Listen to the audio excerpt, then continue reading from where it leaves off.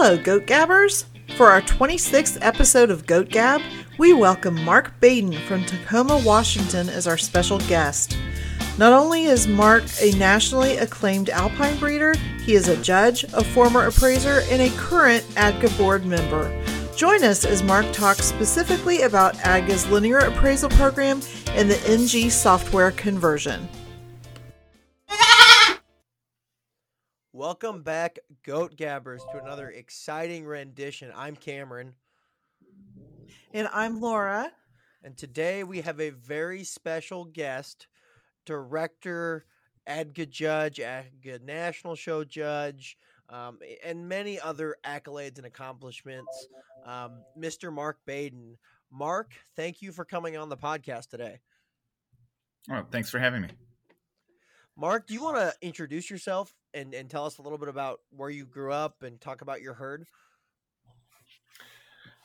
Well, I started in registered dairy goats in Northwest Ohio, and my first registered dairy goat was a 4-H project that my mom purchased for my sister and I in 1982. And to get a goat was actually my sister's idea, not mine.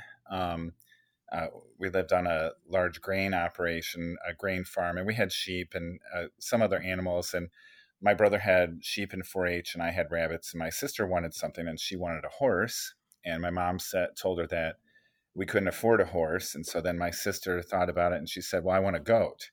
Because her best friend at the fair every year, her boyfriend had goats, and they always hung out in the goat barn. And so she said, well, I want a goat. And I was the youngest. And so I said, well, I want one too. So my mom looked in the RFD News, Rural Farm Directory newspaper. She saw an ad for goat kids for sale. And that Saturday, we drove over to Signet, Ohio. And we met Bill Swope. And we got 2 Alpine Nubian recorded grade kids for a whopping total investment of $90. They were $45 a piece. Oh, wow. Can you imagine that? No. but the great thing about there's 2 important people in my dairy goat career that I've never actually spoken of that have a huge influence into who I have become today with my dairy goats. And Bill Swope, who we bought those first goats from, he was an attorney. That was his day job, but he had goats. He had Alpines and Nubians, and he was never an ADGA judge, but he would go and judge 4-H shows, and so, but it's because of him sitting down at his table when we bought the goats. But he filled everything out for my sister and I to be ADGA youth members. It was never our idea. So you think about how many times if you sell goats to people, do you take the time to fill out and encourage them to be an ADGA member? I mean, we had rabbits, but I never was a member of ARBA. We had sheep, but we were never members of the National Suffolk Breeders Association. So we participated in those agriculture and livestock events in those species. But this person, the first person that we met, they set us on the path of, no, you want to be a member and you want these to be registered. And so not that we did anything with those registration papers the first 2 years, but that was a start. And then, so we showed the goats at the county fair and did well. And then 2 years later, 2 kids were dry yearlings. And then when we bred them and they kidded, they had terrible udders. They were horrible. They were not show quality in any way. But they had doe kids. My sister wasn't very excited about milking goats, and so she gave me her goat. She signed her goat over to me, and that's the truth. Where every goat, I have 25 goats here, 1 buck and 24 does, and all 24 of those goats go back to my sister's 4-H goat. So they go back to her. Wow, how cool is that? So that's the real truth. But the second person that's really instrumental in my career was the very first ADGA show I ever went to. And that was, Laura, you might know this, Heart of Ohio Dairy Goat Association in Delaware, Ohio. It was a huge show. Uh-huh. And so they would have one ring on Saturday was Heart of Ohio, and one ring on Sunday was Scioto Valley. And the judge on Saturday was Robert Licklider. And, the shows were huge. And Robert Licklider, and the showmanship classes were enormous. And all of the regular Midwestern kids from the 80s were all there, and probably Laura, you were there too. And the amazing thing about Robert Licklider was he would ask the kids' names, and he could remember and call you by name the whole. I mean, there'd be like over 100 kids, human kids, and he knew your name the whole day. And like even we would be showing bucks at 1 a.m, and so I always found that amazing that this guy, I didn't have a goat worth a lick whatsoever, and I placed in showmanship, but he still remembered my name. Well, then come to find out, I had no idea. I never went to an ADGA National show until 1993. That was the first one in Harrisburg that I ever went to. But I did not know that actually when Robert Licklider died, they named the senior, it used to be the senior showman winner at the national show was the Robert Licklider Memorial Award. And that's something that's been lost over time, which is really unfortunate because I've been fortunate to judge showmanship at the national show 5 times. I've been a consultant and the head judge for senior showmanship twice. And I know it's not on the awards. So that's something that's been lost.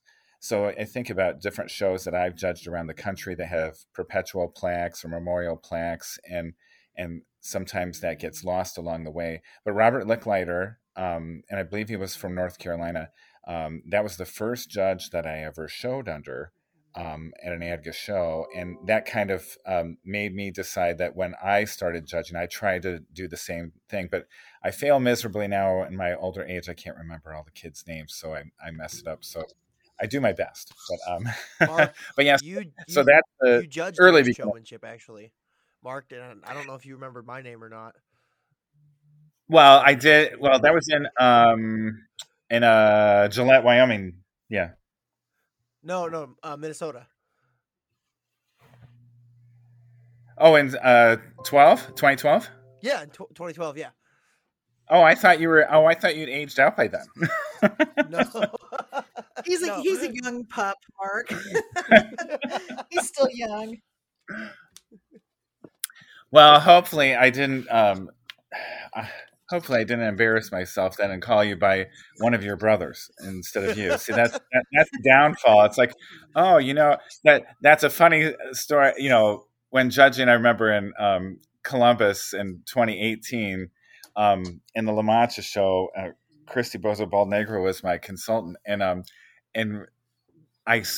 we knew who this person was, but we didn't know their name, and I said, "Who are you talking about?" And so we referred them to, their parents' name. So sometimes that gets transferred. You call the kid.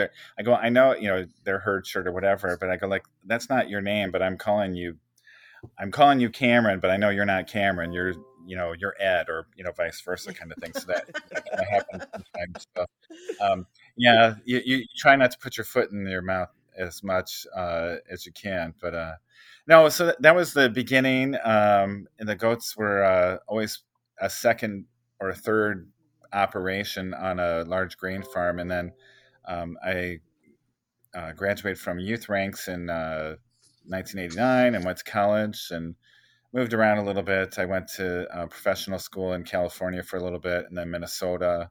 And then I moved to Washington in 1999. And my parents gave me 1 year to find a place so they could be emancipated from doing goat chores for me. And so I found a real humble place. And I rented a U-Haul truck, and my parents drove my goats and equipment out in April of 2001, and they brought the goats out, and that was kind of a funny story too. And I flew 4 kids as excess baggage. That's back in the days you still could fly goats as excess baggage.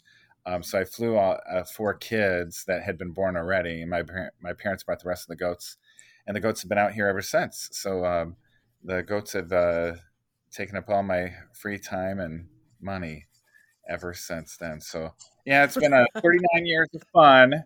I don't have as many years as some people, but I'm definitely a lifer. So That's and right now I only have Alpines, but I've had some other breeds. I wish I had a bigger barn and property. It'd be fun to work in some of the other breeds, but I admire them in other people's barns instead of mine.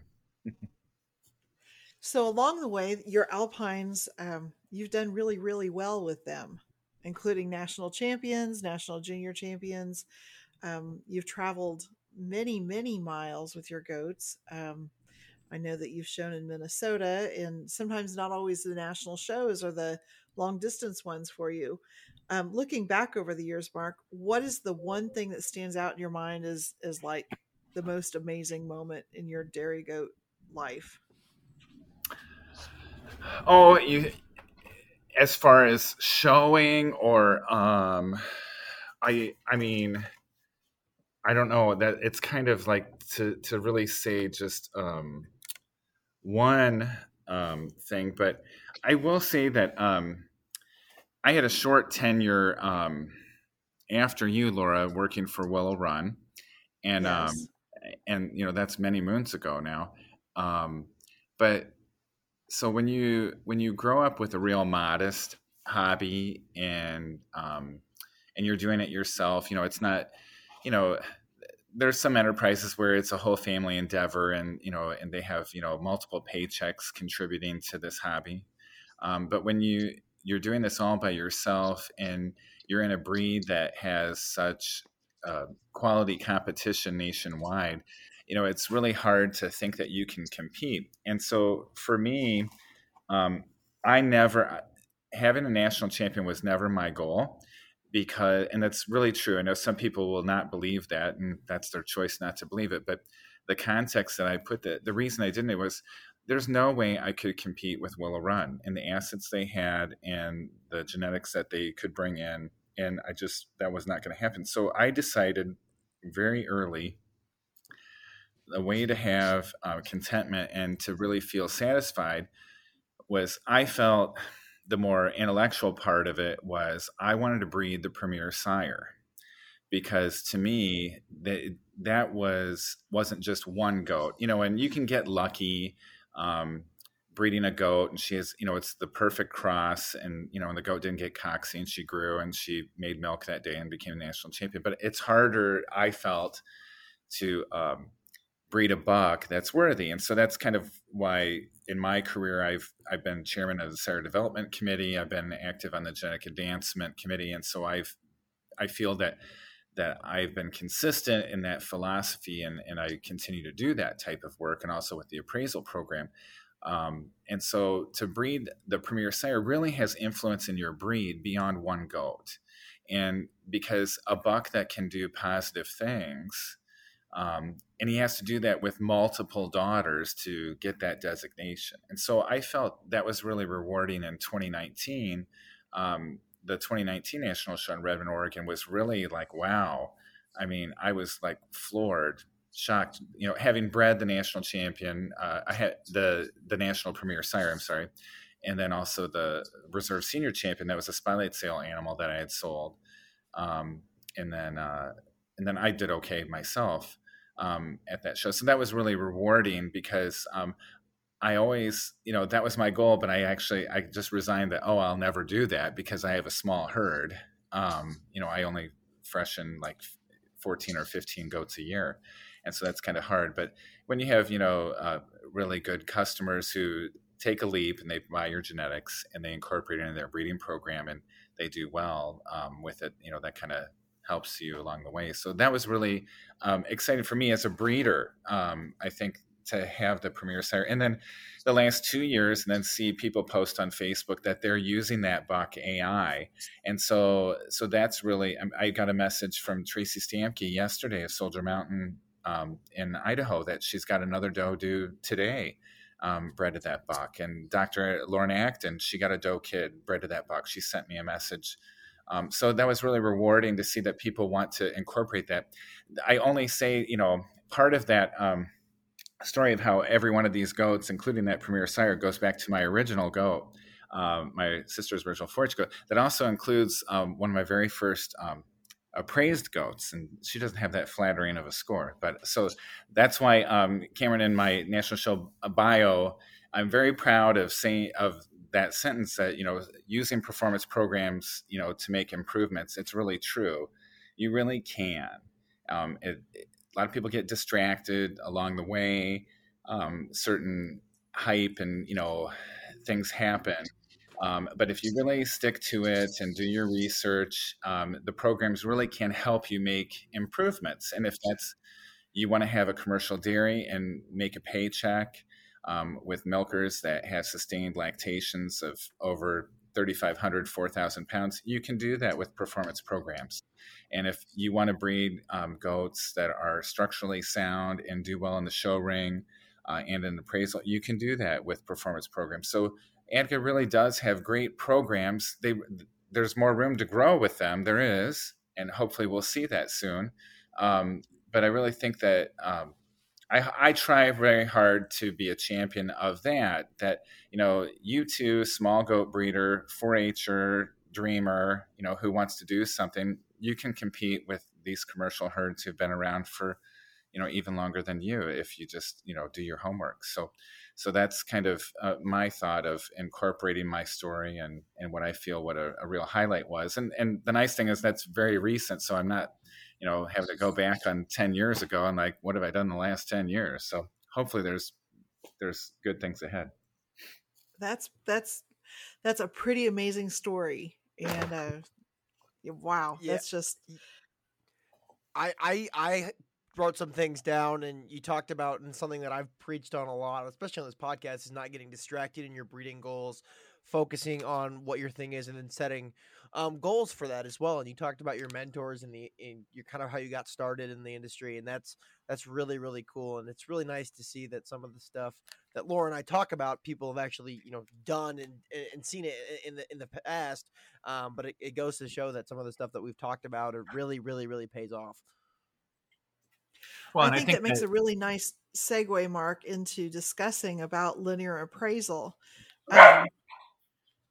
Was that Scarlett?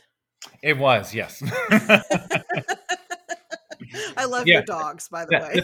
Well, as Facebook Nation knows, I mean, if I had these dogs before I had goats, I would not have goats. But but goats got me first. They're so cute.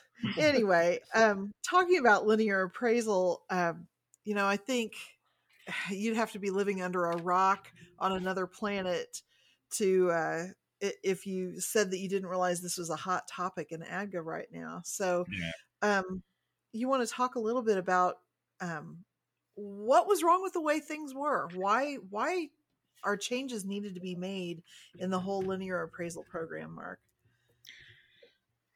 Well, that's a little broad, but but just a little bit. You can narrow it where you want to. Sure. Well, so I've been involved with the appraisal program for decades. Myself, I've had my herd appraised 24 times, and I've even had my herd classified once. So type programs with ADGA began in 1977. So in 1977 to 1987, we had classification. So for your listeners, those classification scores will show up on your pedigrees with a C, L, and then the year in front of it. The unfortunate thing is that that data is not, that's archival only. It is not used in any sire summaries. Not even the final score isn't used, even though some dated literature might say to members that, a classification final score is used in a type evaluation. It's not. So that's why you will see some does that have milk records and a classification score from the early 80s. They do not have a PTI and they don't qualify for superior genetic. So in 1988 is when appraisal started, and it's grown by leaps and bounds.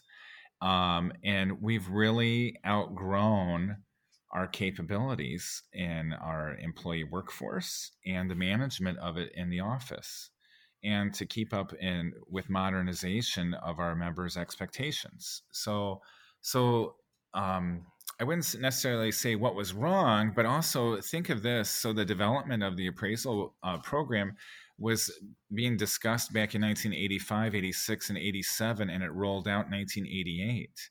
The only enhancement to the appraisal program that has happened in more than a quarter of a century, the only thing, as far as traits that are scored, is the addition of teat length. So teat length is the first addition, and nothing else has been omitted. We've always had 13 primary traits, 1 secondary trait. We've had 8 structural traits, room for 3 miscellaneous codes, 4 categories, and a final score. That's always been. Maybe the printouts have looked a little different. The first couple of years, there was only room for 2 miscellaneous codes, and now we have room for 3 miscellaneous codes. So that's just a different look, and how the sheets look. But as far as the data that is collected, the only change we've made is we finally added 1 trait. So I always like to tell people, you can use the appraisal program to breed a beautiful udder. I firmly believe it, and I firmly believe I've done it. I mean, I bred the first place milking yearling, 2-year-old and 3-year-old Alpines at the National Show in 19, owned by different management groups. And so you can use it for mammary system because we're very specific in the mammary traits. But to fix general appearance is a little bit more of a sticky job. When we look at our show terminology and then the data sets that are captured in appraisal. So there is need for change in what is recorded because that impacts the employees and the workday because, this is Goat Gab. We like to talk for goats, but we can't talk about this one goat for a full hour because you'd never get the whole herd scored. So decisions need to be made on what traits are going to be scored and how long that's going to take. But so that's the idea of the Linear Appraisal Summit. And I worked very hard. If you listen to the minutes of the 2020 virtual meeting, and I got funding for a Linear Appraisal Summit to address that and to change. So perhaps we no longer should do udder texture because you milk your goats every day. If they have wonderful texture or not. And we also have a management thing with CDCB and how many traits we can have data housed for and calculations run on. And so we only have room for 14 primary traits and final score. And so that would involve a negotiation and maybe money. So we would have to maybe, allocate more funds with CDCB if we wanted to add 15 or 16 traits that have, daughter averages and PTAs, predicted transmitting abilities for these linear traits. So there is a financial implication. There is a data implication on what we can house and what we can score, and what we can deliver to the membership that's usable. And so that has been wanted to be discussed, and then also to make the scoring more efficient and educational for our membership, but also educate our members so that way they are prepared to have a good session. And so that way I think a lot of people don't realize until they go to someone else's house and watch their appraisal session, they may think that they have the greatest setup and they're organized and they're all ready, but the appraiser is, driving in the driveway and they open up the door and they go, oh my gosh, this is what my day is going to be. Okay. And they got to put on a happy face. And so that's really the nuts and bolts of what's happened this year. I think that it's been really hard to put on a happy face. And with the advent of social media, members have been letting their frustrations know, and we just don't have enough resources we don't have the resources allocated to help all of those different competing interests of what the membership wants, what the employees want, and what's good for the industry as far as data that can be used to improve dairy goats for whichever your enterprise may be, commercial or private. And so the whole Linear Summit, nothing has been done on the summit. So I hope that your members that are listening will maybe contact their directors and say, hey, we'd love to see body depth be added. That would really be helpful to validate dairy strength or body capacity. Or we'd really like to see rear legs rear view added. I see that they do that in Canadian classification. Or I I really love to see teat orientation. I see they do that in, Finland dairy goats or Icelandic dairy goats. There's a number of classification or type appraisal programs internationally to look from and see how they do it. To compare, we don't have to reinvent the wheel. But I think that the reason for this year, it began with dissatisfaction of pay status. For 2020, appraiser employees were to be paid on an hourly basis, and how that was rolled out. That was voted on by the board at the 2019 board. That didn't really get relayed from when it passed to the employees in the most ideal way that some felt. And so there was some dissatisfaction with that. And then I know last year when the program was canceled, there was a lot of dissatisfaction, not only from membership because they wanted to be scored, but also some employees wanted to score last year. And, so there's some competing interests. We have members who have their interest of wanting their animals scored. We have employees who want to work because they gain financially. But then that's all being overseen by the association, who has a liability, and they have a duty of care for the employees. So it's and a lot of our members think, well, what's the difference between the show? Well, judges are independent contractors and appraisers are employees. And so there's a whole different level of duty of care. So those are some of the things, with the whole scenario. And then by having the pause and not scoring last year, it was a great opportunity to, hey, let's reset this. Let's change the narrative and let's make it better. Let's, make some videos to show our members what would be a good presentation, what would be, have shade. Don't worry about food, but don't have the appraiser get sunburnt and exhausted. And, so some things like that. And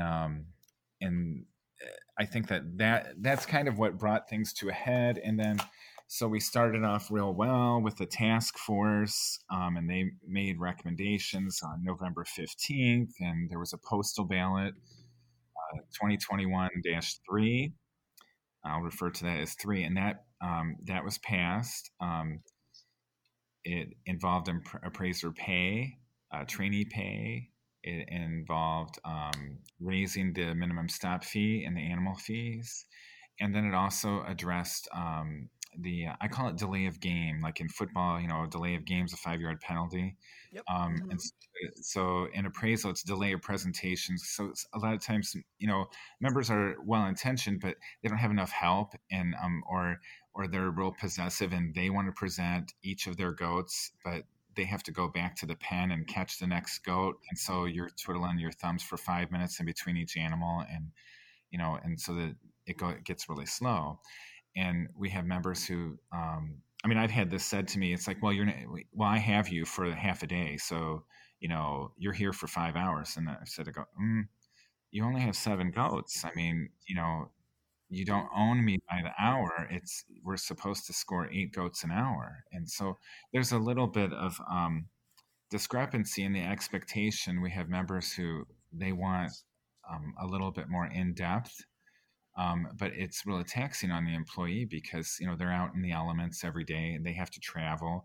They have to manage their own herd over the telephone and try and salvage their own personal relationships while being on the road for weeks on end. So it's not always easy. So those are some of the topics that brought us to where we are now as far as, employee satisfaction, membership demand, and then also association oversight as far as adhering to Department of Labor rules as well. So that's kind of where it brought to, and it's really an ideal time to, have a reset because we didn't score last year. So it's a great opportunity to do some enhancement to the SOP, the standard operating procedures. And then the task force did a little extra homework. Right now we have a second postal ballot came out, and that was last month or earlier this month in March. That was postal ballot number 6, and that failed. And I know on Facebook, a number of members have discussed that, and some people feel that, those directors who voted no, they don't support the appraisal program. And I am here today to say this: that is absolutely false. because a director votes no on a ballot or a proposal does not mean they are against it. If they are doing their job and their duty of care, and they actually look at the written documentation and it's not supported, they should do the right thing. And so what happened on that number 6 postal ballot, it had 3 items. It had 3 items that all had to be voted on as a group, not individually. One of them was the 2021 appraisal application. Well, it was real simple. The application that they attached was out of date. It didn't address all the members who had paid in 2020 and they carried over their deposit, their $35 deposit. And here our new PPM sent out a nice email saying, don't worry, we're going to carry you over, because he had faith that that postal ballot was going to pass. But the actual documentation that was sent to the board of directors for them to vote on did not. It said that you had to pay $45. And when that was brought up, the makers of that postal ballot refused to amend it. And it's as simple as that. They refused to amend it. I asked that day, and they did not amend it. And they never amended it. There was an amendment the day with 2.5 hours remaining to amend a different aspect of it, but they didn't amend the application fee. So that postal ballot failed. And so that's why there's another delay in dissemination of information, if the membership's wondering, because it should have failed. Because if that postal ballot 6 passed, then anyone who had rolled over their $35 appraisal application fee, well, you would have owed $10 more. And that's just, that doesn't support our new PPM manager. He had faith and sent that out to explain it to the membership. And the whole intent was to reward our membership, for not being able to be scored last year, to honor that old application fee. So now we've moved on to postal ballot number 9, and that's active now. And it's written differently. It has 4 parts to it, and each part is individually voted on. And that's a good thing, because then if you don't like one part, you can vote no on that one part and vote yes on the others, and it can move forward. And I think that would have been worthwhile if that would have been embraced by the makers of the previous motions, but they refused, and that's their prerogative to do so. So what's up right now is the application to honor the $35 rollover fee, and I plan to vote yes on that. A second subpart is an updated standard operating procedure, and that's some real good work by the task force. A third part is the linear appraisal employee handbook, and then there's a fourth item that is I don't want to get into. It's a little bit more technical on a compensation plan. But my issue with the employee handbook aspect is that this was brought up in the discussion period of postal ballot 6, is our hardworking office employees in Spindale who process all of our registration and man the phones and deal with all the complaints of NG, their employee handbook was not up for review by the board of directors. And we as a board need to care about all of ADGA employees. We shouldn't just care about appraiser employees who are seasonal employees. We need to care about our infrastructure and our talent in the office, our managers in the office, our new executive director when we have one hired. Again, we need to care about those core employees, because without the employees in Spindale, we wouldn't have registration papers. Someone needs to process them and mail them out, even if you do them online.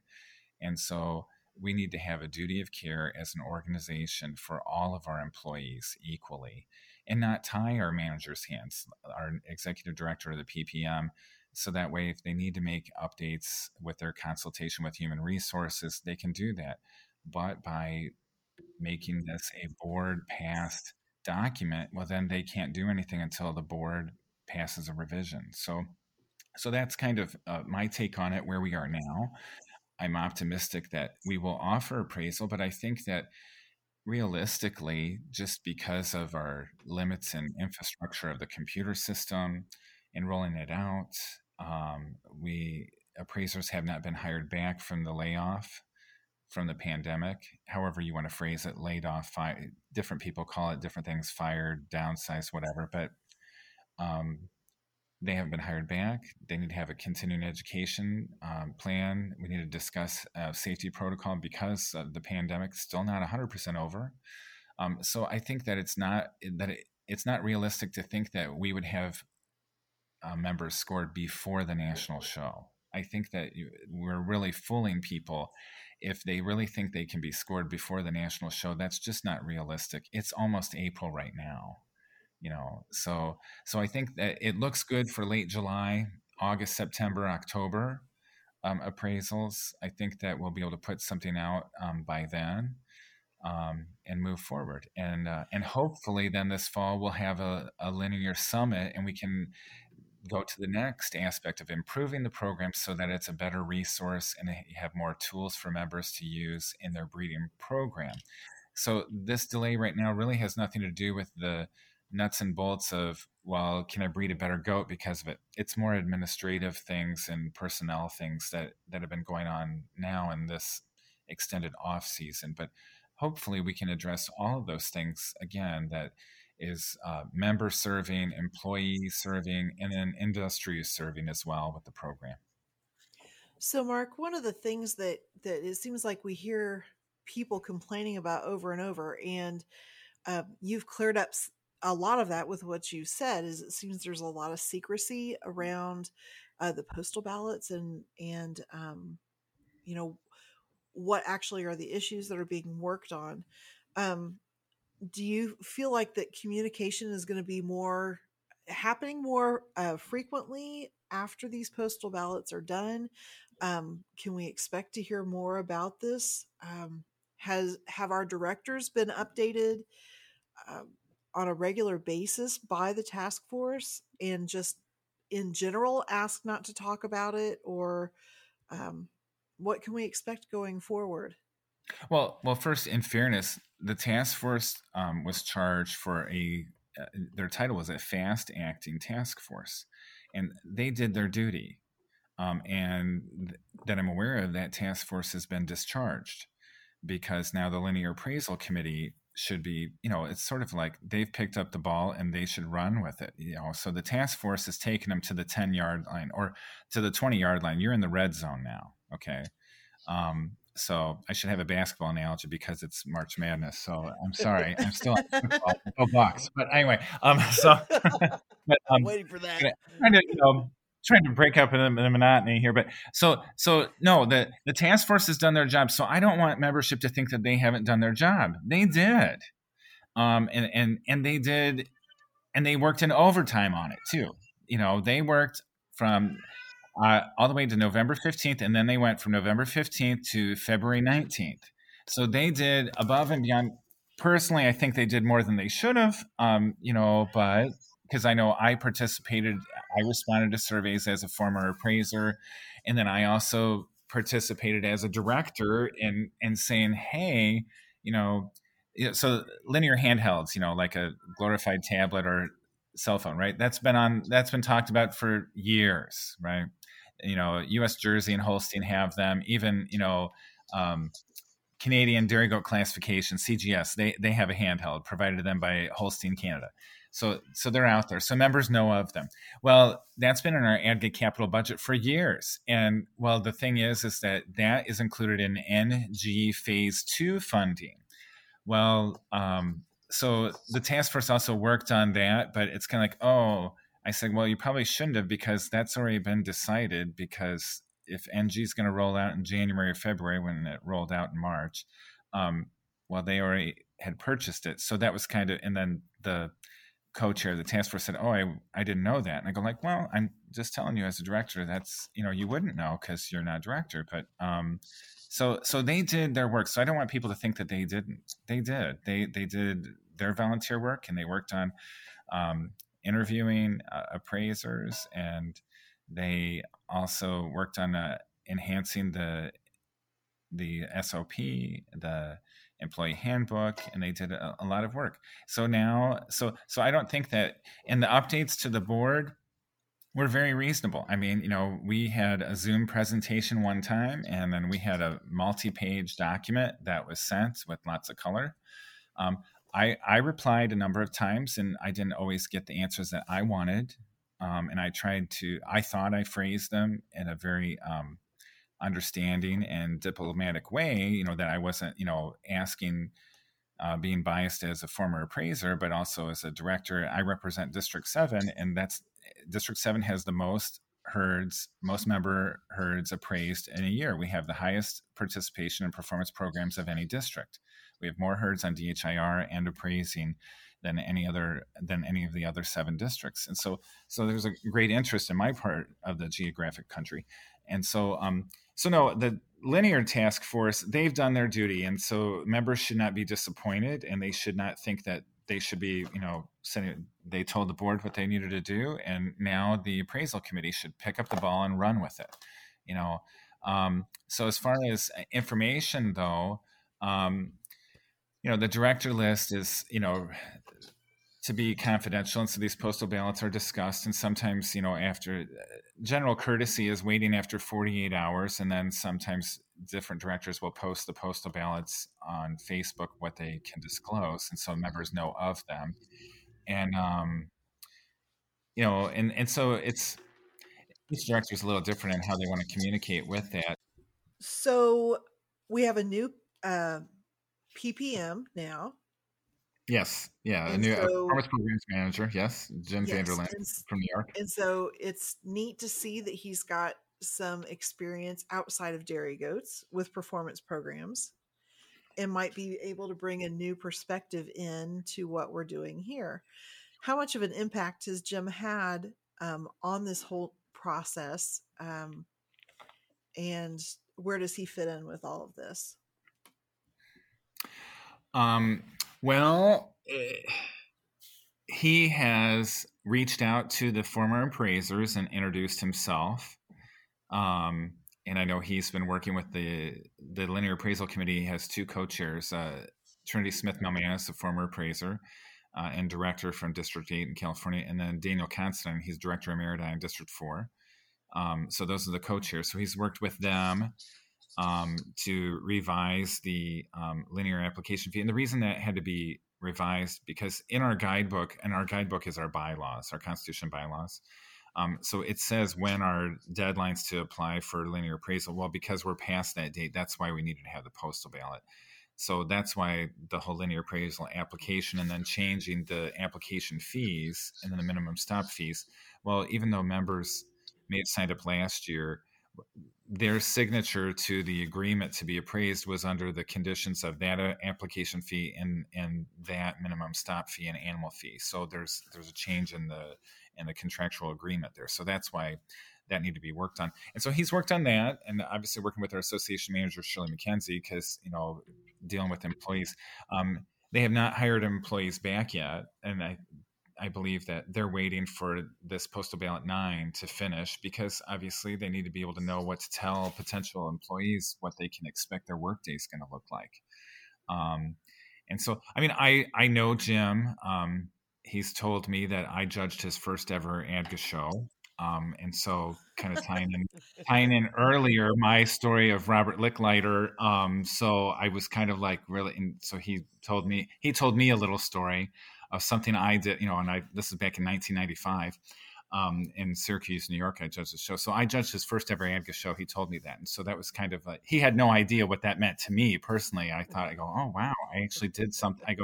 I actually didn't deter you. You didn't leave the ring, all upset. I'm never going to show go again. So that was kind of nice to hear that. So, yeah, very motivated and lots of dairy cattle experience. And it's a published author, I believe, has a blog. And so new perspective. So that's going to be great.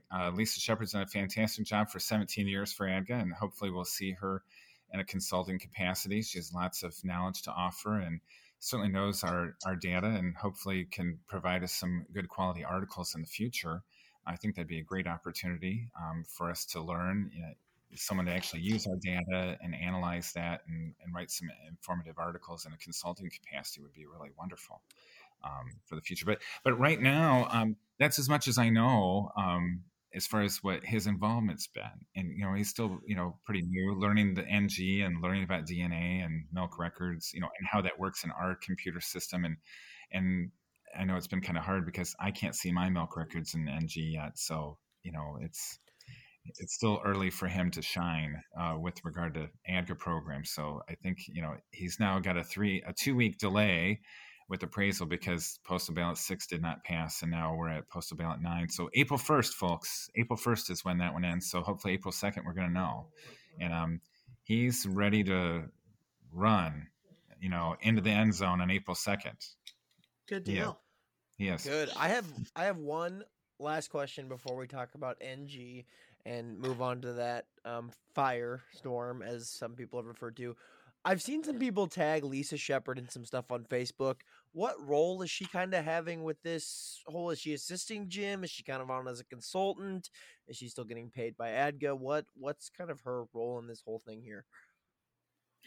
Well, as I said, she's been the performance programs.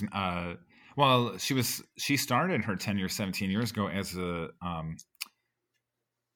she did not have a managerial title, and then it did change to a managerial title.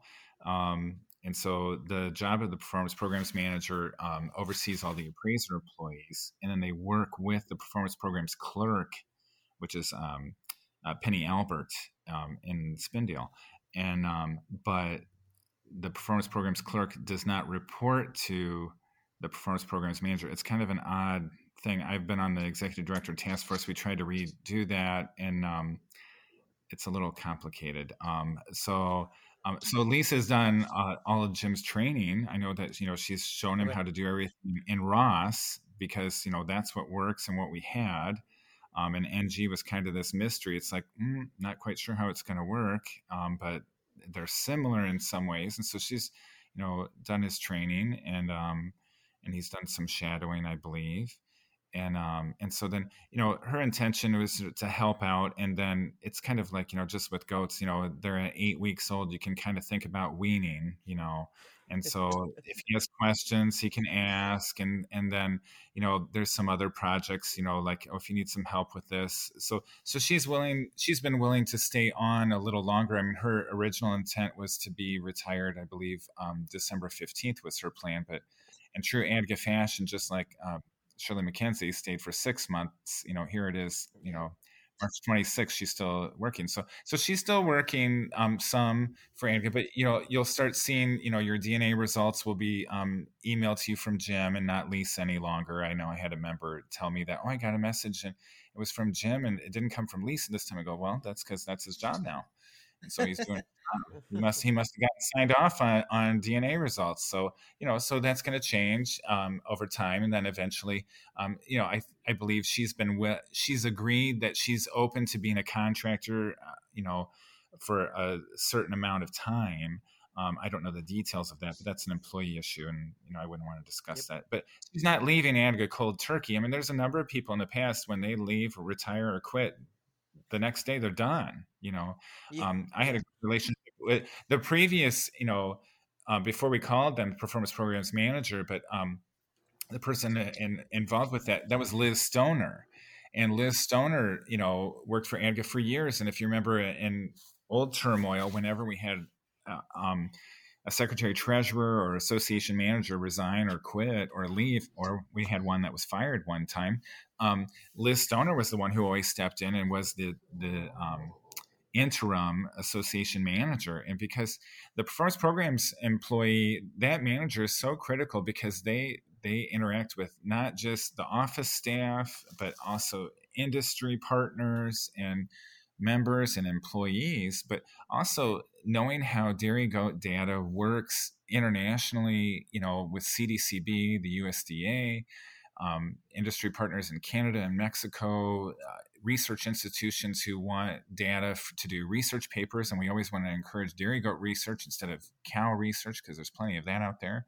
So the performance programs manager really has, contacts in multiple facets of the industry. And so Liz Stoner would always be the one to because she knew how Format 1 and Animal ID fit into the equation and milk records. And also knew about registration, and obviously knew about, classification back then and appraisal. So that position is real critical for ADGA. I've advocated for years that the performance programs manager needs to have a dedicated assistant to work for them, and that has failed. And hopefully, with the new executive director, that change in employee assets in the office will be reconsidered, and the members will see a benefit from that. They won't have to wait weeks for their appraisal application to be processed because it has to fit in line with all the registration stuff. And that's what I think a lot of members don't understand is I had a member tell me that they had in the segue for Cameron going into NG, they said, oh, well, I called the office and I got a hold of the office and they said, oh, just mail it in and write attention Penny and Penny will do it for you. And it's like that. And I told this member, that's wrong. That's wrong. Everyone should wait in the same line. I go, you're trying to jump the line. And that's not fair. And plus, that puts Penny, an employee, in a bad situation because while her primary job is performance programs, she has to do her share of registration work because the compensation plan for all of the employees, non-managerial employees there, is their turnaround time on registrations. And so, of course, Penny doesn't just get to answer appraisal and DNA and milk testing questions. She's also got to do rush registration work too. So that's and with all these hiccups with NG right now, members are scrambling and trying to find any avenue or sympathy to get their work done, and it's very trying, and that puts stress on our employees in the office too, because I fear that we'll have a greater loss of employees in the office before we're all done with this. I think that's something that we really need to, as a board and as an association, we need to be concerned about what's happening there in Spindale. Yeah, great, awesome. A lot of information there. Awesome. I think it's a perfect transition to move to talk about what's happening with the next generation GOAT registering system, NG. Some people have called it no-go. Others have just cursed at it. Or if you're my father, you've taken to doing everything old school as well. So my first question about NG and moving right along here is, why can't we go back to the old Ross system?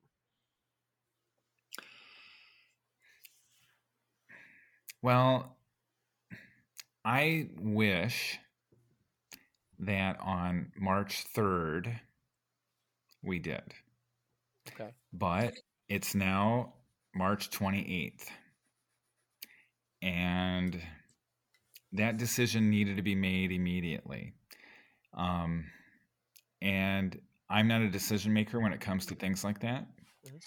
I did my part in voicing that, hey, I really think that, okay, we tried it, didn't go as good. Maybe we should go back now before any more issues. And the longer we wait, then we have this compromised data of I've added money to my account in the last 3 weeks.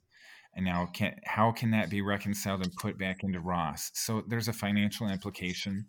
And I think that decision, we're past that now, sadly, unless we want to have an even,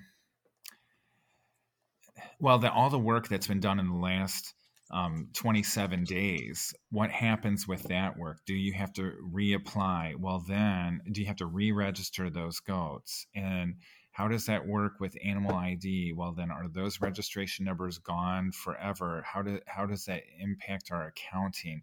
Because, we release our annual report information and there's a lot of pride. And I know that certain members really enjoy seeing, look how many, purebred Oberhasleys were registered last year, or things like that, right? Little data points. We got a lot of statisticians in our membership. So I think that ship has sailed. I think that, the lifeboat hasn't sank. We're still in the lifeboat. And I know it's very turbulent out there. Trust me, I've swallowed enough salt water in the last 3 weeks. It's just ridiculous. So I think that's the best answer. And I'm not while I'm on the board, that decision is, I don't know who makes that decision to an extent. If it's necessarily the IM committee, the IM manager, the association manager, or the executive committee, that hasn't been communicated to the 31 member board of directors at large. So I don't have an answer to that, but I think that we got to move forward. And I know it doesn't look pretty, and it's not condoning it. But that's why I believe it's just too much time has went by. We just can't go back to Ross now. That should have been done the first week, and I wish it would have been. I do. Yeah. So kind of along on that same question, though, Mark, one of the things that I've had people ask me is why, when it became apparent that it was going to have to be delayed until March, why was the decision made just to go ahead and delay it until this fall, put it off another 6 months, hopefully do some more testing, and wait until we're out of the busy season? What was the rush to go ahead and push it through in March when ADGA is probably at its busiest at that point? So I agree with that assessment, that it's not an ideal time of year. What was the reason? I don't know that answer, but but let's have a little history lesson. So we've been working on this Ross NG thing for a little while. And what was the news at the 2019 Board of Directors meeting with the IM report? What was the anticipated rollout date given for that? So that's the one thing. It's in modern times with instant information on cell phones and computers and internet, we really move on quickly. But if we look back, it was supposed to be rolled out in 2020 in March. But the thing was, the association manager, Shirley McKenzie, said, "Oh no, my employees can't handle that training in rush season." And she asked for it to be delayed until the fall. And it was agreed that we would have it go live, I believe, in August or September. And so why that wasn't communicated again this year, I don't know that answer. But I know that that topic has been made in the last 2 years. And that advice, that request from the Spindale office was granted. Okay, we won't go live in February, March, April. We'll wait until rush registration season is over. And why that was forgotten and put out this year, I don't know that answer. I'm just a board of director, but I do have a memory, and I do know that request was made in the past and it was granted, and this time no one said anything about it and they put it out. And so that's what members listening should think about, that when you're asking for, that's why candidates for board of director, it's like you don't want someone who doesn't have enough miles on their wheels. They need to have more steps on their hoofs, not so green, right? And so that if they have, I'm an old guy now, sadly, I'm not young anymore, but you got it, but you can't quickly forget what we've done in the recent past. And that's what can help us in the future. And so that's why, the things that I'm mentioning here, waiting, that would be such a support to our office staff. And so talking about an employee handbook, and we need to care about Spindale employees as well. And just like this is very hard for them, who wants to have the phones ringing off the hook and the same disappointed member on the other end of the line? And so, why did it go out? I don't have that answer, but you could ask, you could invite other members in higher leadership, and perhaps they have that answer, but I don't have that answer. Well, thank you for your candid, or your being honest and open, and I appreciate that. And it sounds like, if I'm reading you correctly, the directors have been in on the dark on this just as the members have. Does that sound pretty accurate? Well, dark, I mean, I certainly am finding out a number of NG issues from Facebook like 20,000 other ADGA members are. I certainly am finding out things there before I'm finding them out in a director email. Yes, that's true. Um, so we in the past had gotten a little more regular IM updates. Usually, the board of director gets monthly updates from the association manager.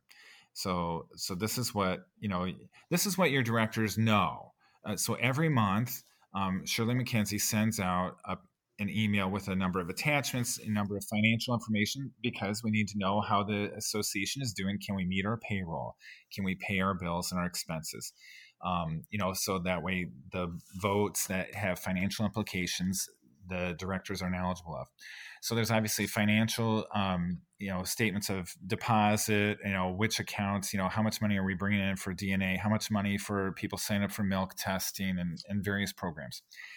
And we do get, and we have a comparison of this is what February 2021 looked like compared to February 2020. So we have a 1 year, are we doing better? Are we doing worse?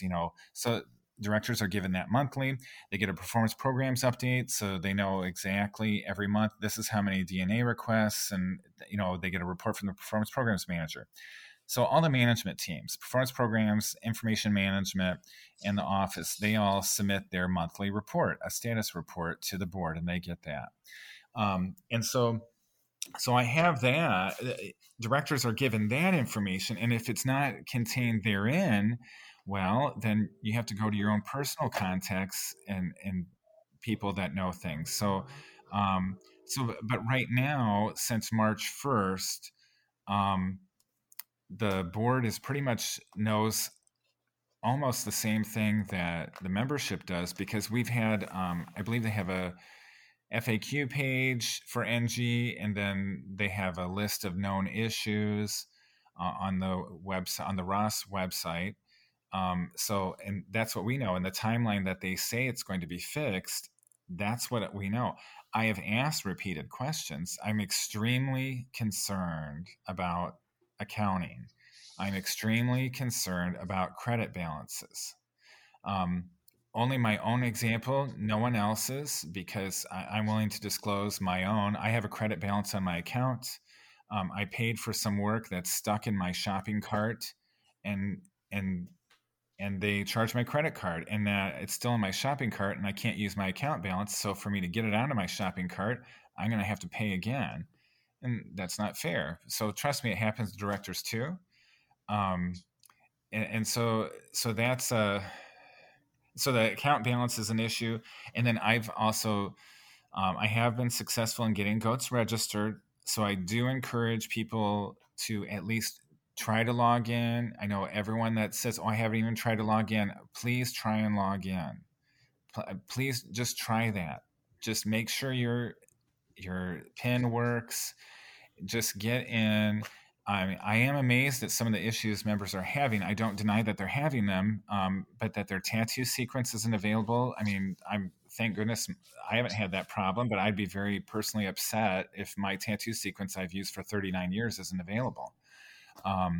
So I would really encourage to at least try and log in, and just look around. And every week it is getting a little better. I mean, it's kind of glacial speed that it's improving, but there's some things that are getting better, and there are directors. There's a couple of postal ballots going out or being talked about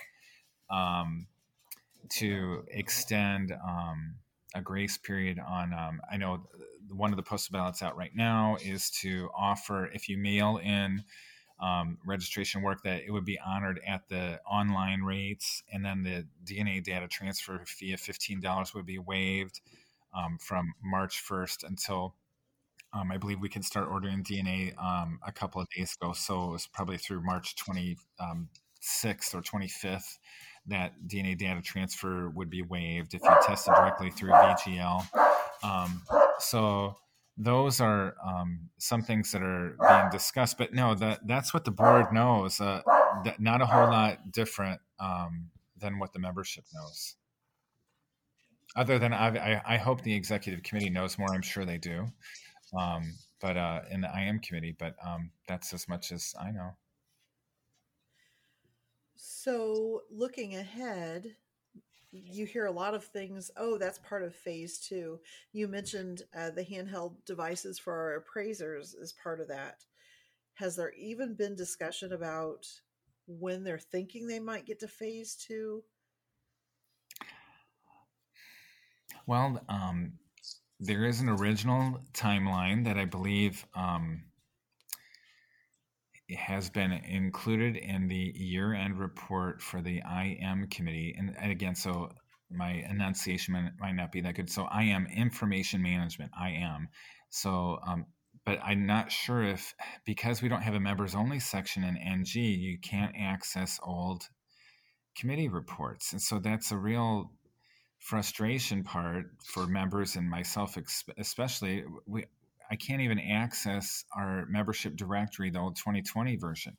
We can't even access old news and events because those were all, you had to be signed in. Well, when you sign in, you're in NG, and all that hasn't been uploaded to the NG website yet. So I'm hoping that they will do that by the end of the month, so members can look at these mid-year reports for this year, but also previous years. And so if once you have that ability, I would encourage members to look for the 2019 and 2020 end of year report for the Information Management Committee.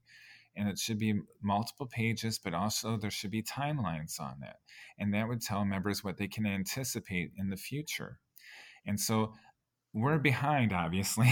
So it's March. We're trying to fix really hard, trying to row for shore in that rowboat, get around the icebergs that are there ahead. But so phase two would be the priority thing for phase two is linear handheld. And then also included in that is national show and national convention entry. And then there's a few other smaller things in phase two. Well, the hiccup for phase two is actually the funding for phase two. So for members who watched the 2020 Board of Directors meeting, and there's a budget, and there was a lot of phrasing on the approval of funding for phase two.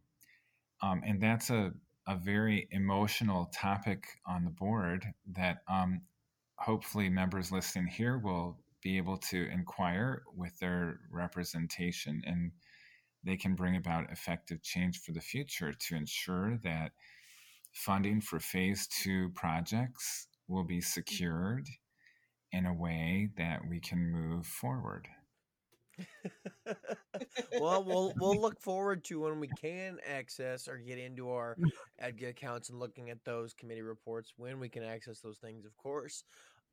Thinking about that though, when have the directors been notified of a time that it would return to some type of normalcy where we can log into the system and at least go through the motions of registering a goat or getting a goat registered or having less issues? When do the directors have any knowledge of when normalcy might come back, or are you guys again just as in the dark as we are?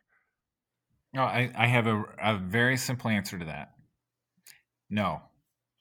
Okay. That makes sense. What we know is what the timeline. So I'm doing my best here on another screen. I'm not trying to. I hope I don't disconnect with you. You can edit this part out. So okay. So I'm on the ADGA website right now.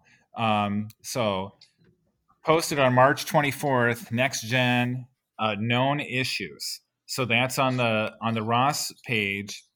So right now it shows that on March 26th, 2 days ago, a number of items should have been fixed. I can tell you that account balances, it says it's in testing, completion estimate, March 26th. That is not fixed. I can tell you that third and fourth generation pedigree fixes, it says completion estimate March 26th. That did not happen. I can tell you that now the next timeline says April 2nd, next week, data conversion issues and interface with CDCB. That allows for milk records and also best in show wins to be reported. And then there's another one on April 9th. So So that's what we know. The board has not been said anything differently. That listing, so if you go, it's adga.org/next generation known issues is the website. But there's a number of other things where they list of successes where they say items that are fixed. So the real important thing is for members to look at that. So one thing I've read a number of members saying that they're linked memberships. So, like Laura, you and your daughters might have different accounts, but maybe you register the goats for your daughters. Well, you want to be able to access that. So it says that on March 19th, that was fixed. It allows members to register animals to a herd name based on ownership of the dam. And if that does not work for you, then you should fill out a support ticket so they know, no, that's not fixed. It is fixed. It didn't for you.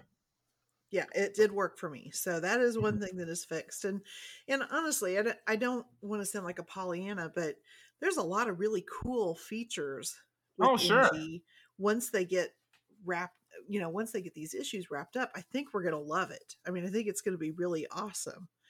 It's just like anything else. Getting to that point has been horribly painful. Yeah. And, we have quite a few, growing pains to go through, before weaning. That's for sure. The collation of parts is not there yet.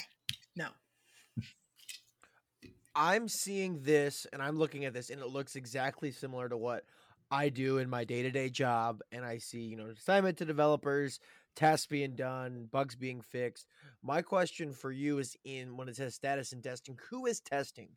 Is that the ADGA staff? Is that our contractors that are testing it? Is it members of the IM committee?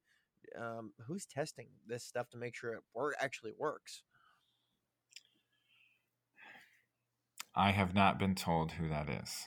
I would assume, and I say this with all seriousness and in support of the American Dairy Goat Association, because I want it to succeed. I have American Alpines. I don't have French Alpines. I don't have another registry in the United States that I can go to. Okay, so I want AMGA to succeed. This is not any, pulling the rug out from anything, but that's another thing of we had beta testers. A lot of people signed up for it.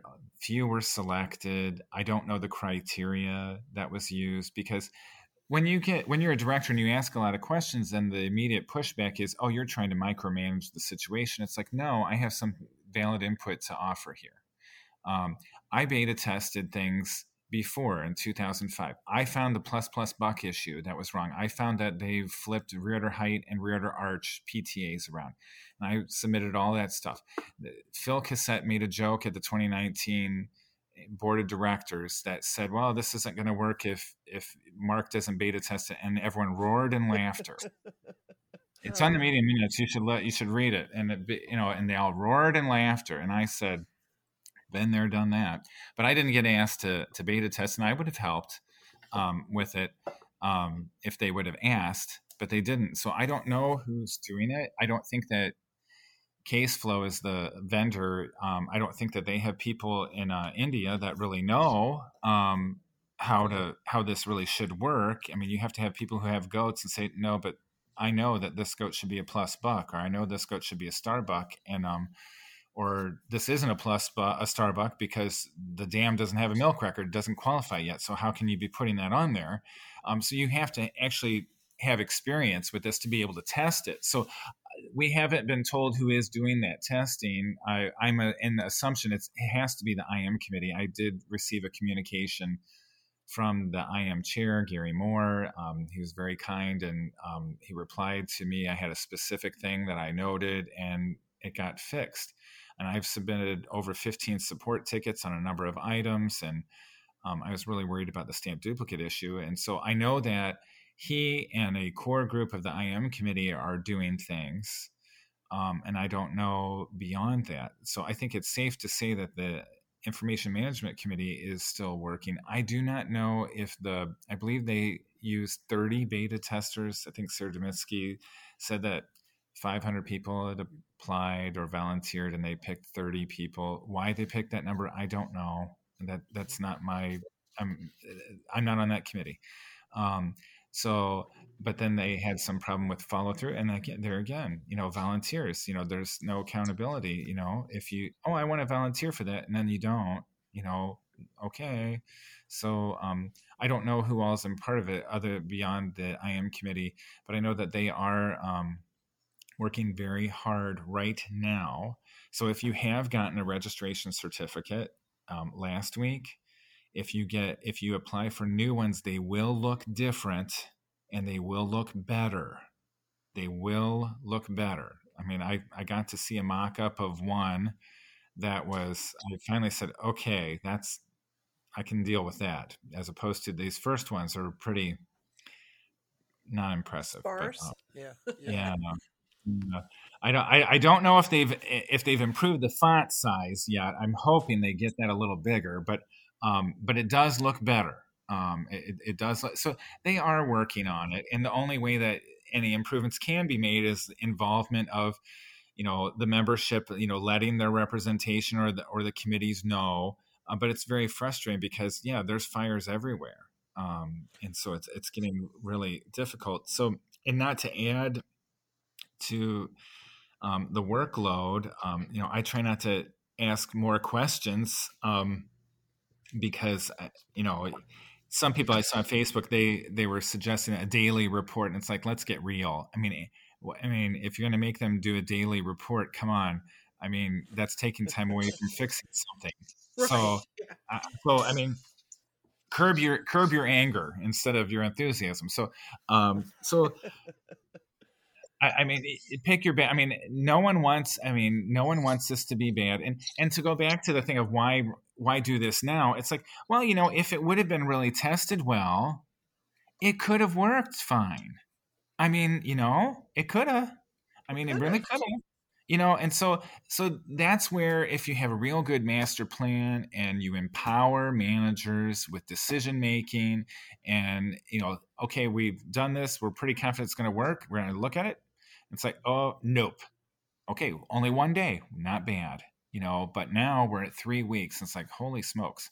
So, but that's all part of organization, and I think that that's the exciting thing. Beyond NG, we're going to have a new executive director, Shirley McKenzie, retiring after 42 years of service, and then hopefully this new executive director then can continue with our organization and not just our computer infrastructure, but our human infrastructure and our talent of knowledge and perhaps broaden that within the office, and with that talent, then to offer suggestions and ideas of how to make this computer database work for the membership for their goals of breeding better goats or having a more profitable dairy goat enterprise.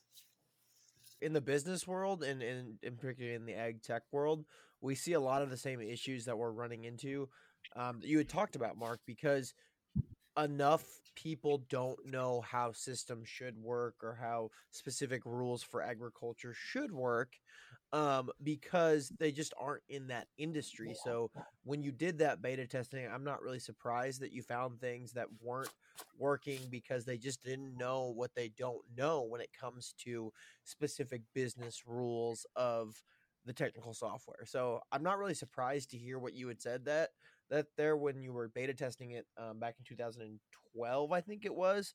And I'm not really surprised here that this system that was rolled out was not super efficient as well, because I know what it takes to get a good functioning system off the ground, and it is a lot of work and a lot of rules and a lot of testing. Well, and our programs are very intricate and specialized. Yep. And so until you really look at it, what does it really take to get a plus star buck? And so, I mean, you can see, I mean, in our whole conversation, I mean, to show, I mean, I'm not just talking, about the whole being former chair sire development, and then, the idea of, breeding a premier sire and having a breeding program through bucks. I mean, that's always been my focus for over 30 years. My first 10 years, it's just, you're in 4-H, but, so that's always been really important to me. And so when that was rolled out, it was designed that way because a computer software person, they're reading the rules and they think they have it. And until someone says, nope, that that didn't work out that way, they don't know it was wrong. So that's why you have to have someone with field experience, like our performance programs manager. So that's just really key, that Lisa Shepard, when she was in the position, be part of the conversation, and in a managerial role should have been listened to. And I fear that maybe that wasn't always the case. Yeah, I totally agree. Laura, what were you going to say? Mark, well, what I was going to say is, so kind of wrapping up everything, what is the best thing that our ADGA members can do right now to help this situation rather than to hinder it? Because I think everybody would like to see a quick and positive resolution to all of this mess, and maybe let's try to be helpers rather than hinderers in this. Sure. Yeah, I think that right now, the best way to move forward is ensure that your login works and that you can get. So if you need a new PIN number or whatever that takes to enable yourself to log in. And so I think that it's all right if you need to fill out a support ticket to say, I need help. I need help. I tried this, and write that all in the support ticket. Because I know that some members have said that they call and they get hung up on after 7 minutes. I don't know what the phone policy is or our capacity of our phone lines are. But I don't think that you're hurting things if you at least try to log in, because the sooner you can identify some of these things, you can't do anything if you can't log in, right? You'll never be able to do anything if you can't log in. So you got to get that, check that box first. So I think they should do that. And then as they encounter things, remember, this will not be solved through Facebook. It won't. It will be solved by you need to fill out a support ticket. And so Facebook is great to network and to vent your frustrations, but just posting something on Facebook isn't necessarily going to fix this issue. So fill out a support ticket and then maybe email or call your director and say, this is specifically what did not work. And I'm not making, this is concrete. I know this is wrong, and I don't see this item listed as a known issue. If it's already listed as a known issue, well, then you don't need to report it. Other than your own personal login, because if you need to have them send you a new PIN, you need to have them send you a new PIN number so you can get set up. I think that makes a lot of sense, Mark. Yes. Thank you again so much for being so candid and so willing to talk to us tonight. And I know that I've learned so much, and I hope our listeners find that information both reassuring and helpful too. Because I think we all love ADGA. We want to see it succeed. We want to see our dairy goat world get back to normal, and maybe down the future, they can use our performance programs in the same way that you've been able to, and have their successful goals met like you've been able to also, Mark.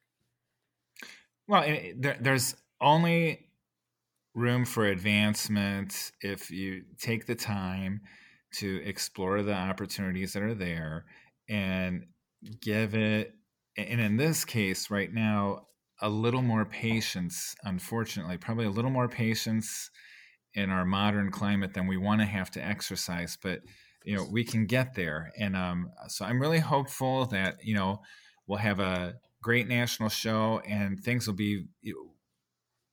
We'll have ADGA pre-national show and ADGA post-national show will be two different things altogether. That's what I'm hopeful for. We're gonna have a great summer, right? Yeah, we are. Absolutely. Yes, absolutely. Yes. Well, thank you so much for having me. I really appreciate it. Mark, before you go, where can the people find information about your goats and see all those beautiful alpines out in Washington? Oh, well, I have a Facebook page. My herd name is Olentangy Alpines, and there's if you just Google Alpine Dairy Goats Tacoma, Washington, it'll be the first website that shows up at olentangyalpines.com. So that's kind of my humble little home. that I have on the internet. I'll be honest, I've spent some time browsing through that website as a purebred French Alpine breeder. I've even done that because I'm just curious what everyone has, because I think we're all a little nosy in the goat world. Oh yeah, you get inspiration in places you don't often expect to find it sometimes. Yes. With that being Yes. said, thank you, Mark. As always, thank you, the listeners, for coming on our adventure today, talking about everything happening in the goat world. As always, you can find us on the Facebook, Goat Gab, and find us on anywhere you get your podcast, Podbean, Spotify, Google Podcasts, Apple Podcasts as well. And if you'd like us, tell a friend. We'd love to grow this thing and bring some more members into our Goat Gab family. So thank you all and have a great week. Thank you, everybody. Goodbye, Mark, and goodbye, Cameron. We'll see you all next week.